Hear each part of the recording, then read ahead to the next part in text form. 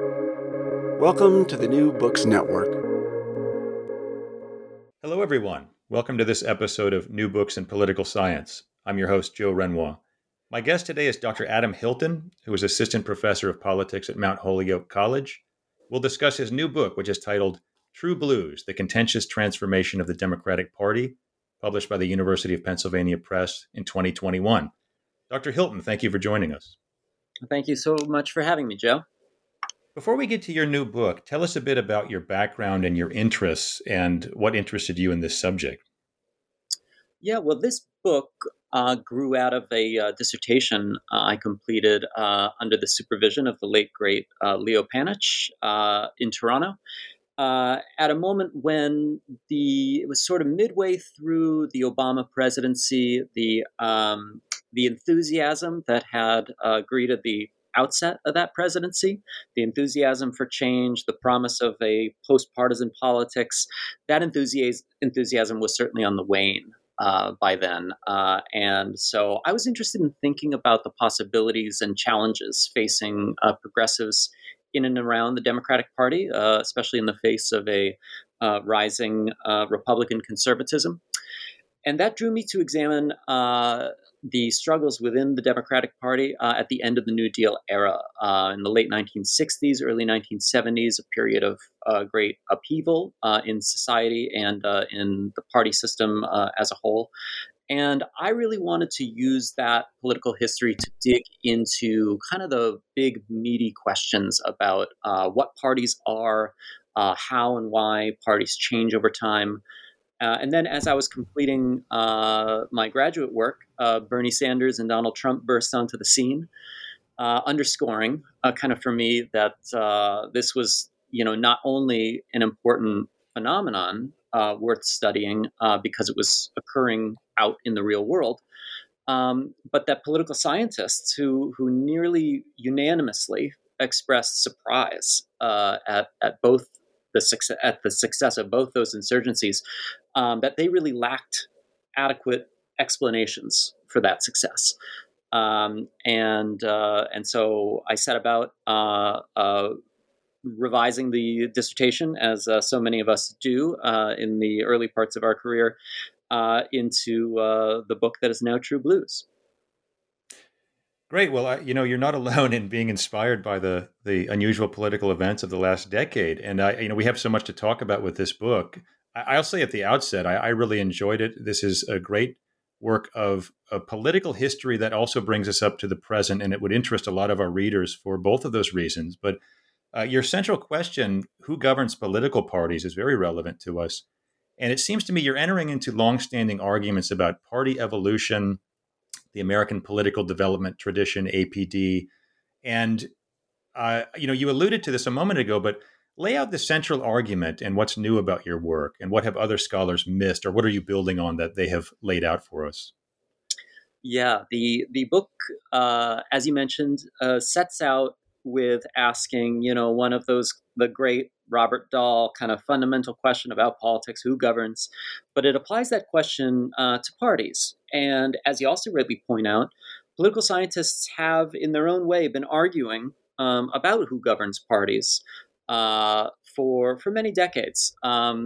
There's kind of been two ways, if we were going to paint with some broad brushstrokes, there are about two ways of answering that question. One tradition stretches, back to the work of economists like Joseph Schumpeter in the 1940s, Anthony Downs in the 1950s, but continuing right up to the present through the work of folks like John Aldrich. And they see parties as creatures of politicians. Politicians in government need to create parties to resolve the collective action problems that legislators face in conducting log rolls and reducing transaction costs and of course, winning re-election. Party activists, other secondary players might have an important role to play, but it's politicians for these researchers who are in the driver's seat, if you will.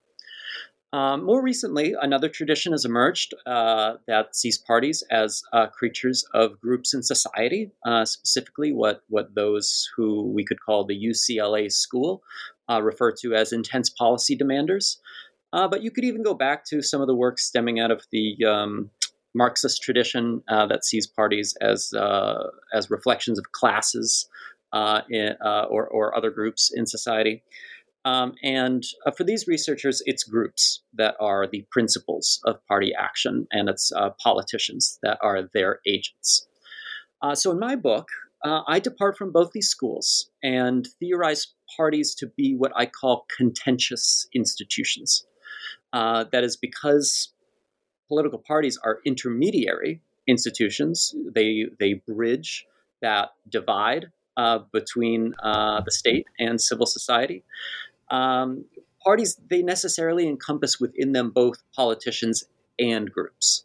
For me, neither can be excluded from the picture. Parties are simultaneously creatures of politicians and government and agents of groups in society. So for me, what previous researchers have missed is that this dual nature of parties, being simultaneously having one foot in the state and one foot in society, makes the exact location of party authority inherently ambiguous. Both politicians and groups can and do lay claim to be the true and authentic voice in party affairs. In fact, I argue, the question of who governs parties is a question whose answer is perpetually unsettled. And this creates a dynamic tension between groups and politicians that's at the center of party politics. So, turning from theory to the empirical side of the book and the historical argument, I use this contentious institutions framework to trace the evolution of the Democratic Party since the late 1960s, looking at it as a series of recurrent bouts of contentious struggle between office holders and groups, reformers and counter-reformers, social movements and presidents, and on and on. And I argue that the outcome of this long period of struggle was a novel configuration of the Democratic Party, what I call an advocacy party. And what I mean by that is the Democratic Party has become increasingly dependent on a broad category that I just label advocates, but by which I mean advocacy organizations, public interest groups, more traditional interest groups, social movement activists. And what these folks do is they sort of compensate for the party's internal incapacity in terms of its organization. They help build an electorally viable coalition. And perhaps most importantly, in this age where representative institutions poll so low in public opinion, these movements, these advocates, these groups, they lend the party legitimacy. That is, people often vote Democratic or support the party or a candidate because of the causes that that candidate or the party as a whole are able to associate with. Well, it's a very important point. I mean, you've raised the argument that you're entering into debates over party power, party control in our country, in our duopoly, and that's a more broadly applicable set of arguments.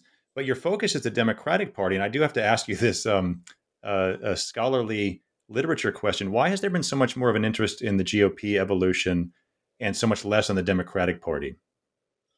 Yeah, it's a great question, and it was one that I was well aware of going into a study of this kind. The literature that you could pile up, next if you pile the one book after another about the evolution of the GOP and its relationship with conservatism, say since the Second World War.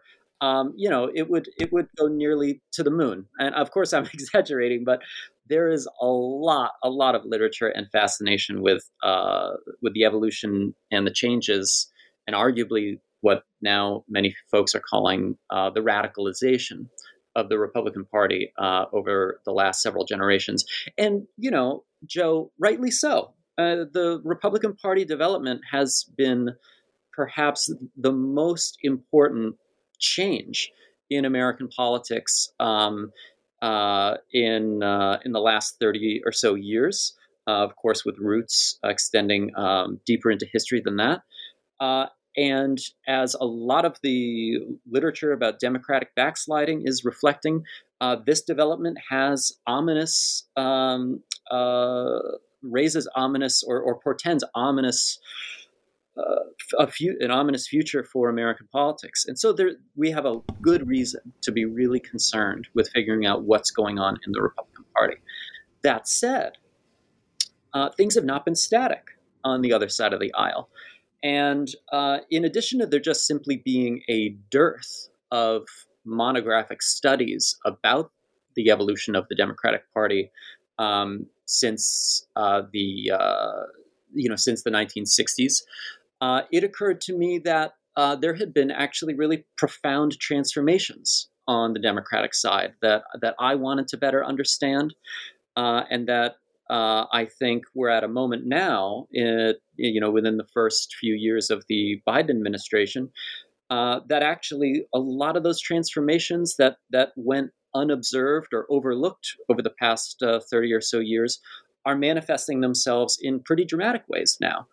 So I think in addition to just trying to, if you will, rebalance the scholarly interest in America's two parties in a modest way, one intention with the book was to, explain, well, why was that insurgency so surprising? Not that he won, but in the traction it seemed to grab. How do we explain Joe Biden's fairly surprising embrace of a bold progressive policy agenda, despite having razor-thin majorities in Congress? I think this book can help us understand those kinds of transformations, that they're not the same as what's going on across the aisle, but that doesn't make them any less profound. Well, Adam, take us back and lay out a bit of the political history background for our listeners. You set up the party structure of the New Deal order era, something with which a lot of our listeners would already be familiar. But you stressed that there is a turning point that it has gotten some attention, but perhaps deserves a lot more attention. That's the 1968 to 72 era that looms very large in your book, in which I guess you might say the Democratic Party had bookended disasters, the 68 convention and election, the 72 election.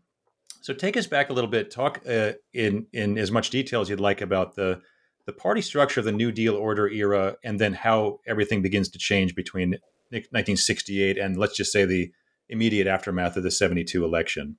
Mm-hmm. Well, as Joe, I'm sure you know, and many of your listeners know, the New Deal coalition inside the Democratic Party was a strange one.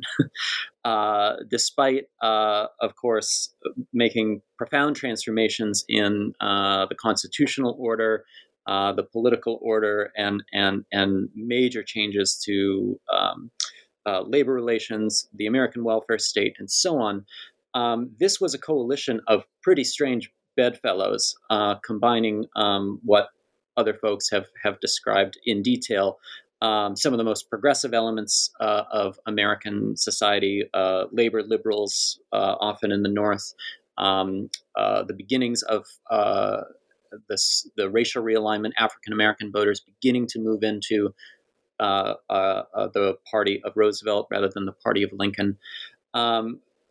But on the other hand, this party had its historical home in the Jim Crow South, right, and the anti-union, racially conservative bloc of Southern conservatives who not only had a lock on most of those Southern states, but by way of having a lock on those Southern states, had enormous amounts of leverage within Congress, on congressional committees within the Senate, through the exercise of the filibuster and other forms of agenda control.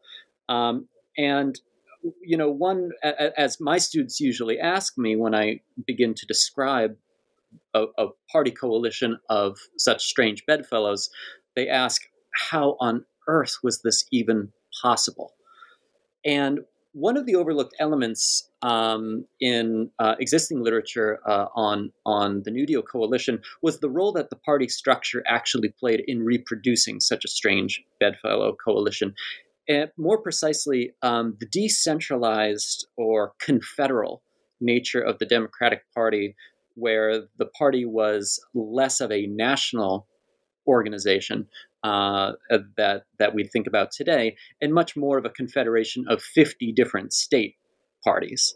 That structure and its decentralization operated or worked to reproduce this coalition without bringing these two mostly diametrically opposed wings into full-scale confrontation with each other. So that and we saw the, how should I say it? We saw some of the tectonic stresses within this coalition at various points throughout the New Deal period. The famous 1948 convention, Democratic National Convention in Philadelphia, that after Hubert Humphrey walks up to the podium and gives his barn burner of a speech in favor of a strong civil rights plank that's thrown into the platform by a majority vote, some of the Southern delegation walks out, right, and starts the states' rights Dixiecrat Party, tries to sink Truman's reelection campaign. We saw it again in a few decades later, the 1964 Atlantic City Democratic National Convention, when the Mississippi Freedom delegates show up from Mississippi, a racially integrated delegation that defies the National Committee to reconcile Lyndon Johnson's commitment to civil rights. He had just passed just signed into law the 1964 Civil Rights Act, and yet Southern delegations from those states were still excluding African Americans from participation. And so these were unreconciled contradictions brewing within the New Deal coalition, really, from the start, 1935, 1937. But the decentralized structure of the Democratic Party, where the National Committee, the national institutions really had no capacity to impose a unified platform on all, delegations, on all states, on all state parties, on all state committees, on their county committees, and so on. The decentralization is really what allowed or facilitated such a strange bedfellows coalition.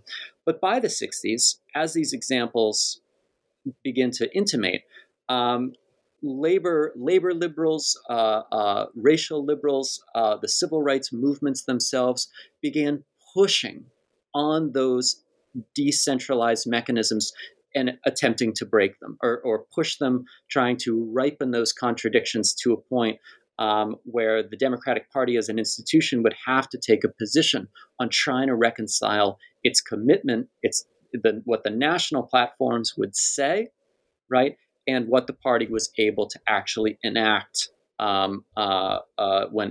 through Congress. So fast forward to 1968, and we have, as you put it, the first bookend of this major crisis, the simultaneous insurgency of the civil rights movement and the anti-war movement, kind of domestic policy and foreign policy. Those dimensions of the New Deal order, Great Society order, were unraveling rather quickly. And this is sort of engulfs the 1968 Chicago Convention into extreme controversy. Added on top of that, the insurgencies of Eugene McCarthy, Robert Kennedy, who was assassinated just shortly before the Chicago Convention. And you have what I call in the book a full-scale party crisis. Lyndon Johnson withdraws from the race. Hubert Humphrey is nominated without contesting a single primary and goes on to lose to Richard Nixon.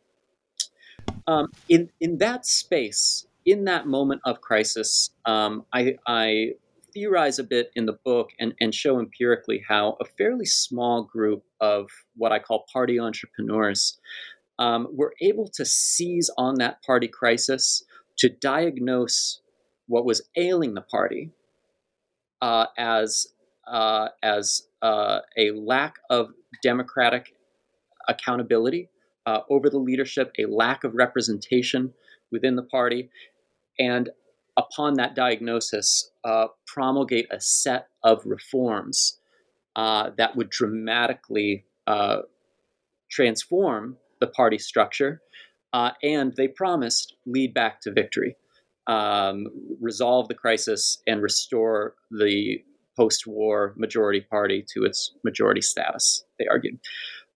Given the scale of the crisis, given the unpopularity of the Vietnam War, given the successes of the civil rights movement, most opponents of reform in that period of 1968, in that period of party crisis and right after it, did not have good arguments as to why these reforms were inappropriate. They were fairly uncontroversial, modernizing reforms, like maybe, when you select delegates for the nominating convention, it would be nice to know what candidate they supported before the public was able to vote for them through a primary or a caucus. It would be good to know the times and the meeting places of state party or county party conventions. Upon that, they also had more aggressive recommendations like affirmative action for people of color, women, and people under 30 years old, three groups that were conspicuously absent from most previous conventions.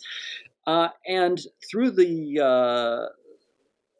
4-year period between 1968 and 1972, a commission called the McGovern-Fraser Commission, or its more official name, the Committee the Committee on Party Structure and Delegate Selection, put forward a number of reforms. Many people were not paying attention.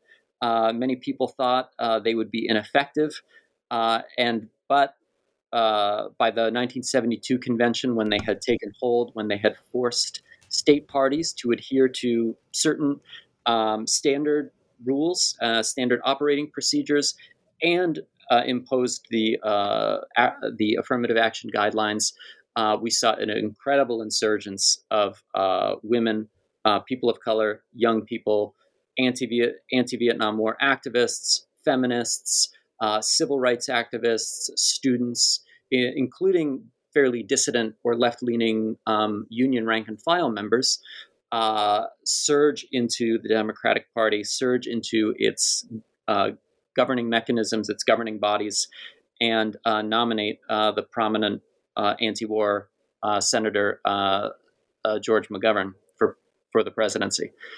The second bookend, the second crisis that bookends this rather contentious period in Democratic Party politics is, of course, that McGovern goes on in the 1972 general election to lose every single state except Massachusetts and Washington, D.C.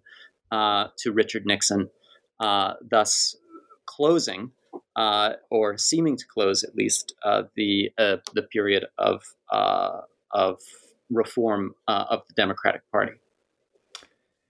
It's interesting. There are a couple of points in the narrative where you've brought in some very good primary source information that really seems to encapsulate the narrative of the 68-72 period, or I guess we could say 68-74, because you extend it to the aftermath of the election and the rise of the Coalition for a Democratic Majority, the CDM, and these kind of counter reformers. But one is of the commission you mentioned, the McGovern-Fraser Commission, and they seemed to encapsulate exactly what so many of those new reformers, the new politics reformers you mentioned, wanted. I mean, if I can quote from your chapter on The Party Turned Upside Down, and this is from the 72 Commission report, uprooting old entrenched customs of the past and replacing them with new and different procedures is not easy. Shifting to open participation by party rank and file members constitutes a virtual political revolution. including large numbers of women, young people, and minorities in national convention delegations, means turning years of tradition around.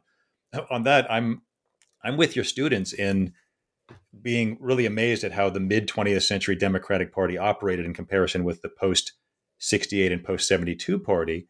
Another great moment in that portion of the book is you mentioned in the 72 election and the aftermath, this, as you put it, the new class struggle, and a very telling point where the AFL-CIO did not endorse McGovern. Now, this may have been because George Meany felt disrespected, but still, our labor history listeners will understand that story. But it seems to me it's quite a harbinger of the party dynamic of the future, a combination of class-based and values-based politics that lifelong Democrats would consider tilting toward the Republican Party, and that maybe the Coalition for a Democratic Majority symbolizes some of that. So, can you talk also a little bit about the CDM after 72? Yeah. Thank you for raising that. I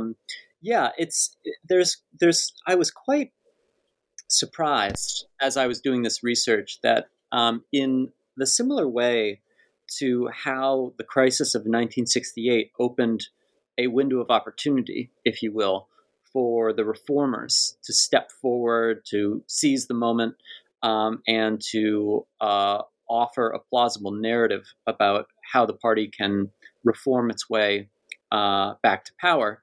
The 1972 election did the same for reform skeptics. Those who, after 1968, had in one way or another felt fairly compelled to bite their tongues or to not bother organizing an active resistance to the implementation of the McGovern-Fraser reforms. However, after 1972, with McGovern's catastrophic landslide loss, those reform skeptics found the rationale that they had been lacking prior to or just after 1968, and that coalition that formed what they officially called the Coalition for a Democratic Majority, the CDM. That was a fairly diverse group of people, diverse in the sense of it attracted foreign policy hawks who had been who had taken offense and bristled at George McGovern and the reform movement's alleged softness on communism. Right, their proposal for an immediate withdrawal from the Vietnam War that was still raging at that time. There were what we might consider to be cultural conservatives, those that bristled at the counterculture of the 1960s and 70s, who we would maybe later label neoconservatives, those who had diagnosed what had gone wrong in the 1960s with the Democratic Party was the quote-unquote excesses of liberalism, the overextension of the welfare state, the model cities programs, the Great Society programs, that these had gone too far in creating dependency of those who were poor, and that traditional more mainstream constituencies were being neglected. So the CDM, or I should say, notwithstanding the diversity of views in that coalition, they converged around the idea of resisting the reforms that they could set out, just like the reformers had after 1968. The CDM after 72 laid out a program to, if you will, reform the reforms, to roll back the reforms, to bring the party back to its New Deal past. Along these lines, they promoted rolling back the rather stringent affirmative action guidelines that had been imposed on most of the state parties and national bodies after 1968.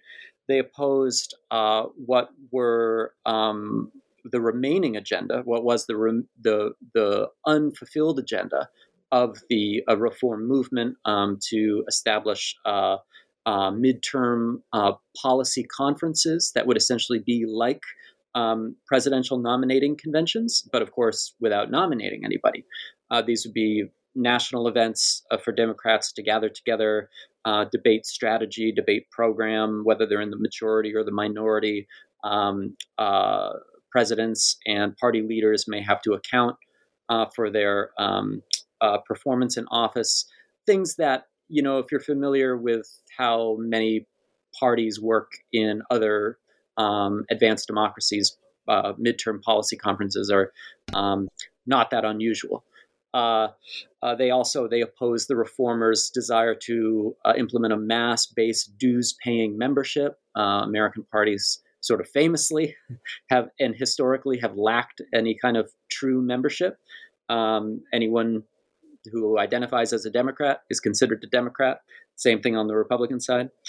But nevertheless, the details can go on, but the CDM was able to mobilize in this moment, get themselves on the committees that were undertaking the reform agenda, and more or less torpedo most of that unfinished agenda.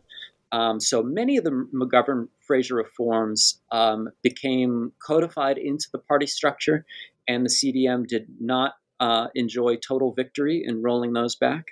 But they did enjoy some fairly important successes that did, in significant ways, mitigate or modify the party structure and the project that the reformers had initiated after 1968.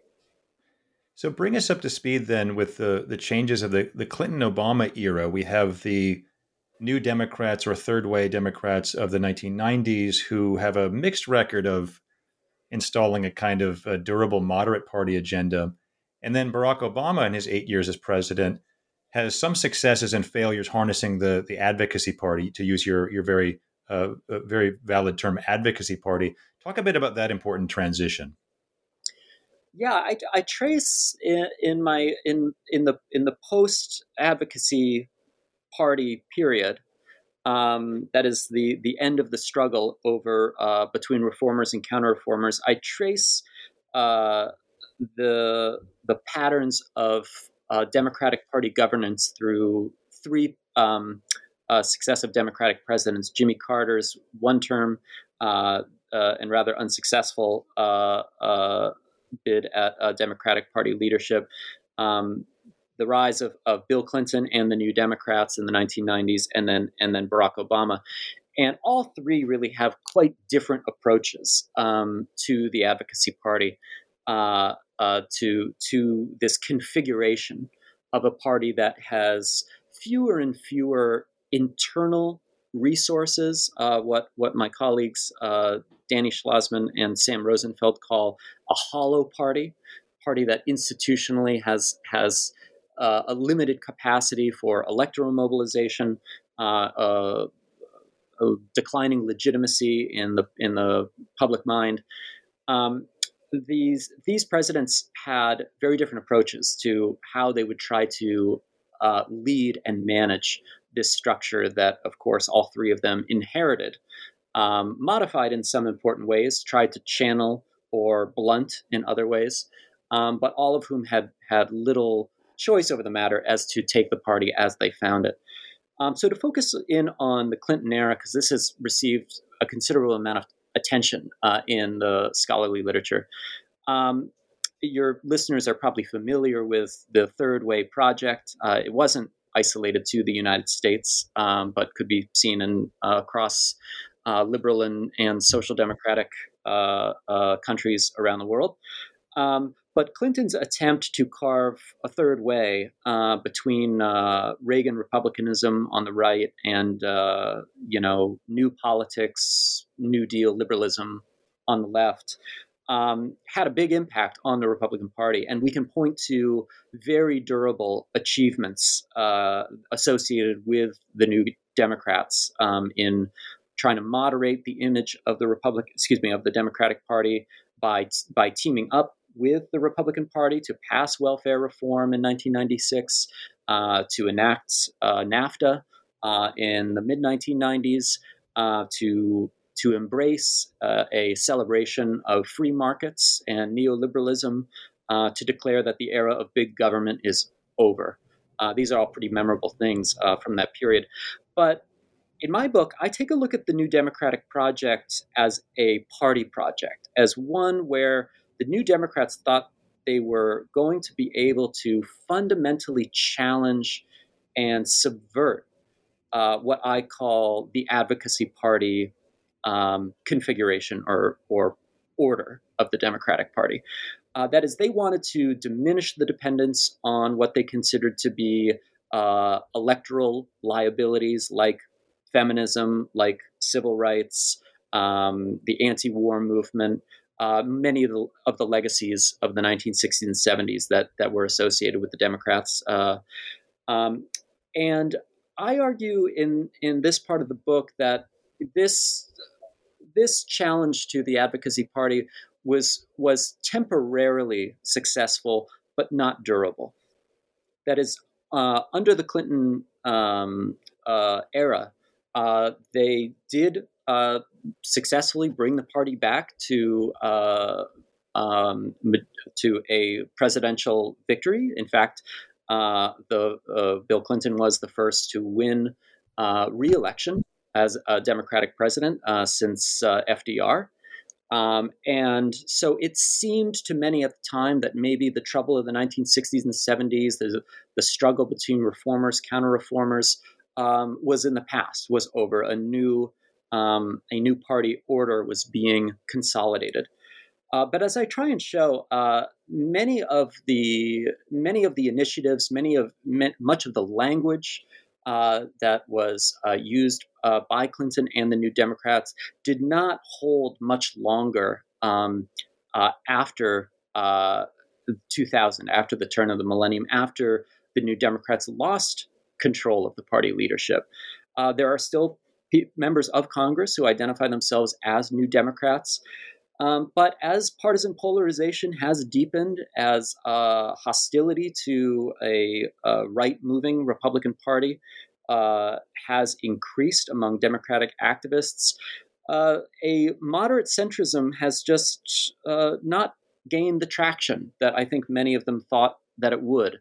And so I look instead at the way Barack Obama sort of embraced the advocacy party that he inherited after 2008, and I label him the advocate in chief, is rather than resisting, rather than trying to impose a new party order on top of the one that he found, in many ways, Barack Obama tried to use it to his advantage, even establishing his own personal advocacy vehicle that sort of vacuumed up all the slogans and chants and even some of the personnel of environmentalism, immigrant rights, less so labor rights, but women's advocates, and so on, and integrated them right into his brand, if you will, if you put it that way. And while he continued to, as most Democratic presidents do, underinvest in the organizational capacity of the formal institutions like the Democratic National Committee or the state committees in all 50 states, or even local organizations, Barack Obama was quite successful at becoming an advocate in chief. He even called himself a fierce advocate on behalf of these movements and causes that have associated themselves with the Democratic Party, or as sometimes I like to think of it, as that orbit the Democratic Party as if it was some kind of a planetary object or something.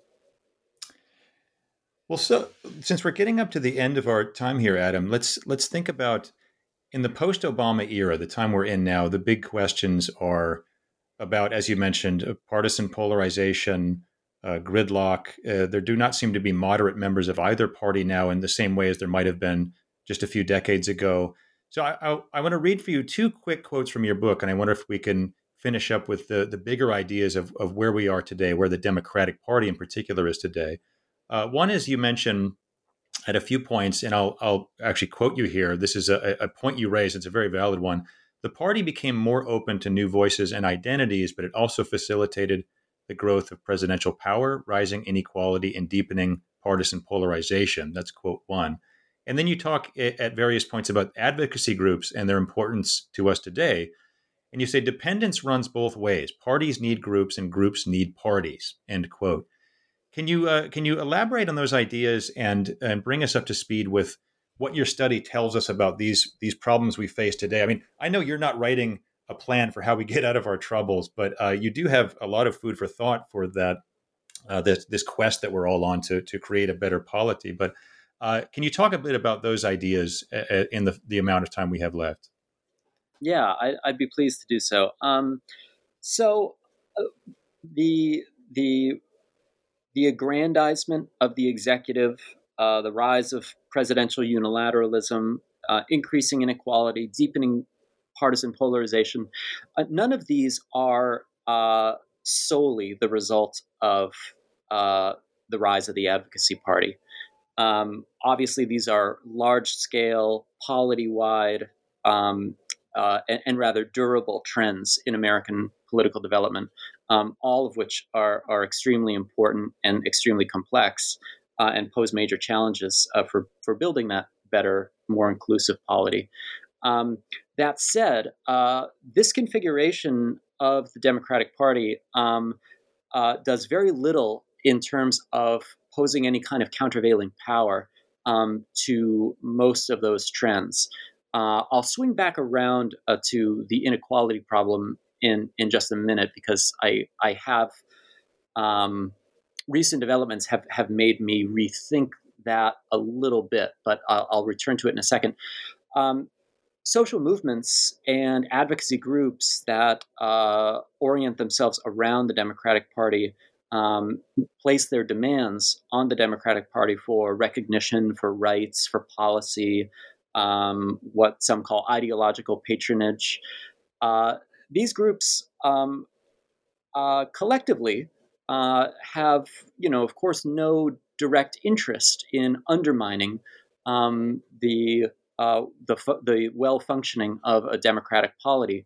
But yet, as individuals, they know that the political agenda is finite, that we live in an era defined mostly by very fleeting moments of unitary, or I should say unified party control. Most of the time most of the time we live with divided government. And so when it is the case that the Democrats have unified control, or even just have control of the presidency, these groups are becoming increasingly vocal about seeing action now.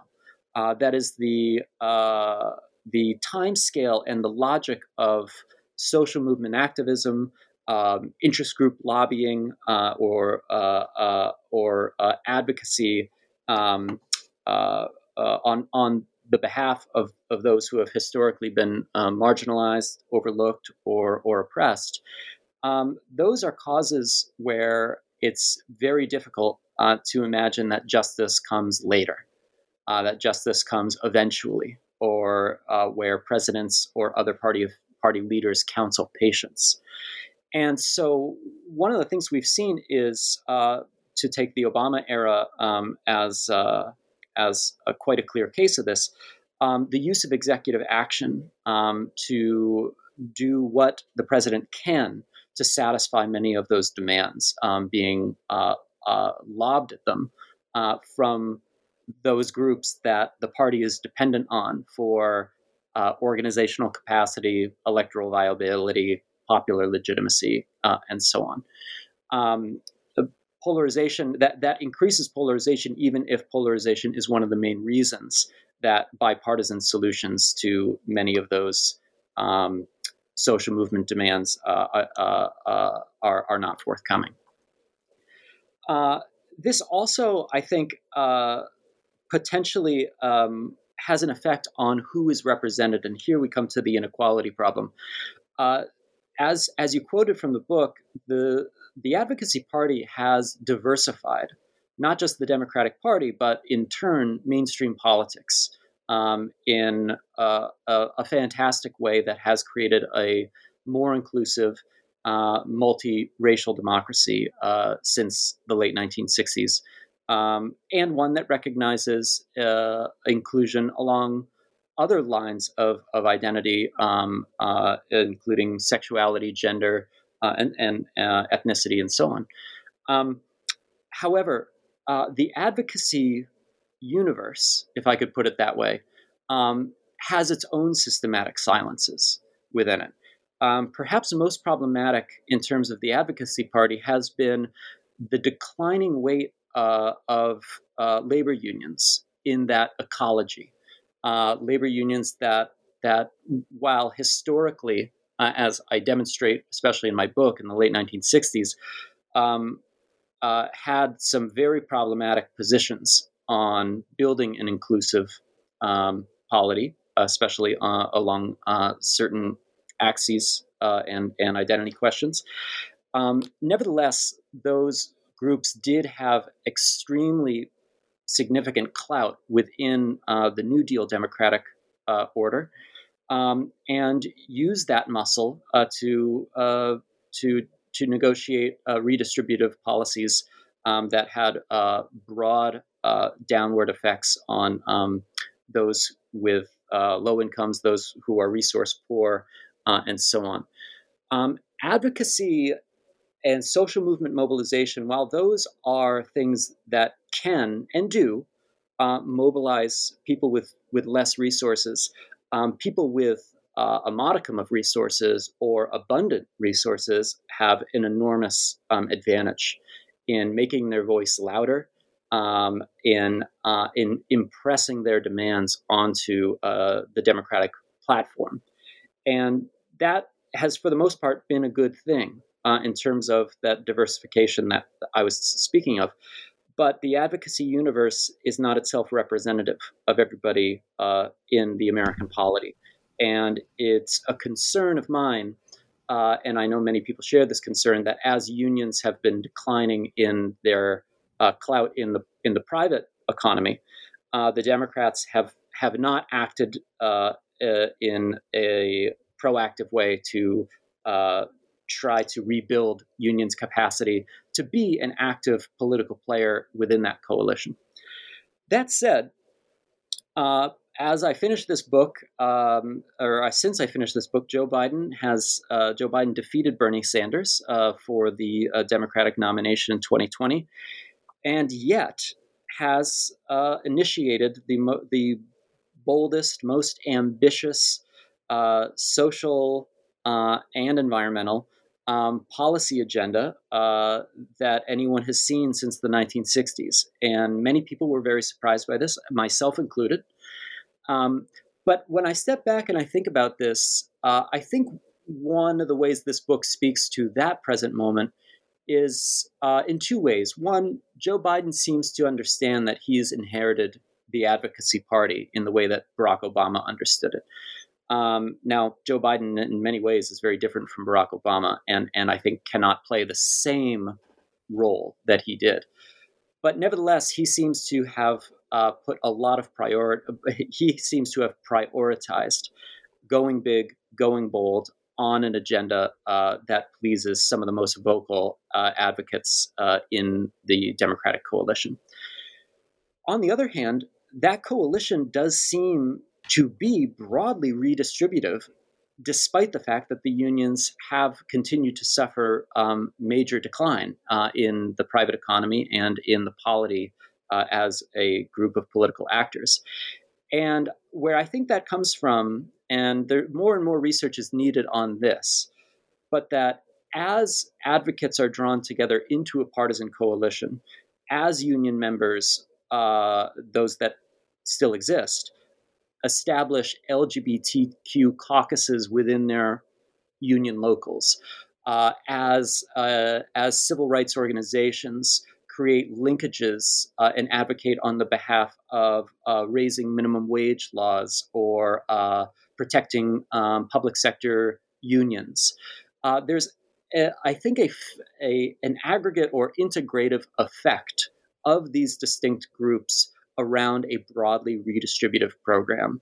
I think the days of the Democratic Party being, quote unquote, just a coalition of single interest groups might actually be overlooking the coalitional effect, the partisan effect that occurs across these different groups. So, notwithstanding the very serious and regrettable decline in the trade unions within the Democratic coalition, it seems like those that have increasing legitimacy, increasing clout along other sectors of the advocacy universe may themselves be taking up the banner for a broadly redistributive program. And so that's to me that is, we can understand that within the framework of contentious institutions and the advocacy party order. And I hope maybe suggests that my concern about reproducing systematic inequalities may have been premature. Well, Adam, that was a great answer to a very complicated question. And I appreciate you updating us and bringing us up to the period after you turned your manuscript in. There's so much more to talk about, but in the interest of time, we should call it there. Adam Hilton has been great. The title of the book is True Blues: The Contentious Transformation of the Democratic Party, available from the University of Pennsylvania Press, published in the year 2021. Adam Hilton, thanks so much for joining us. Thank you so much, Joe. It's my pleasure. Take care.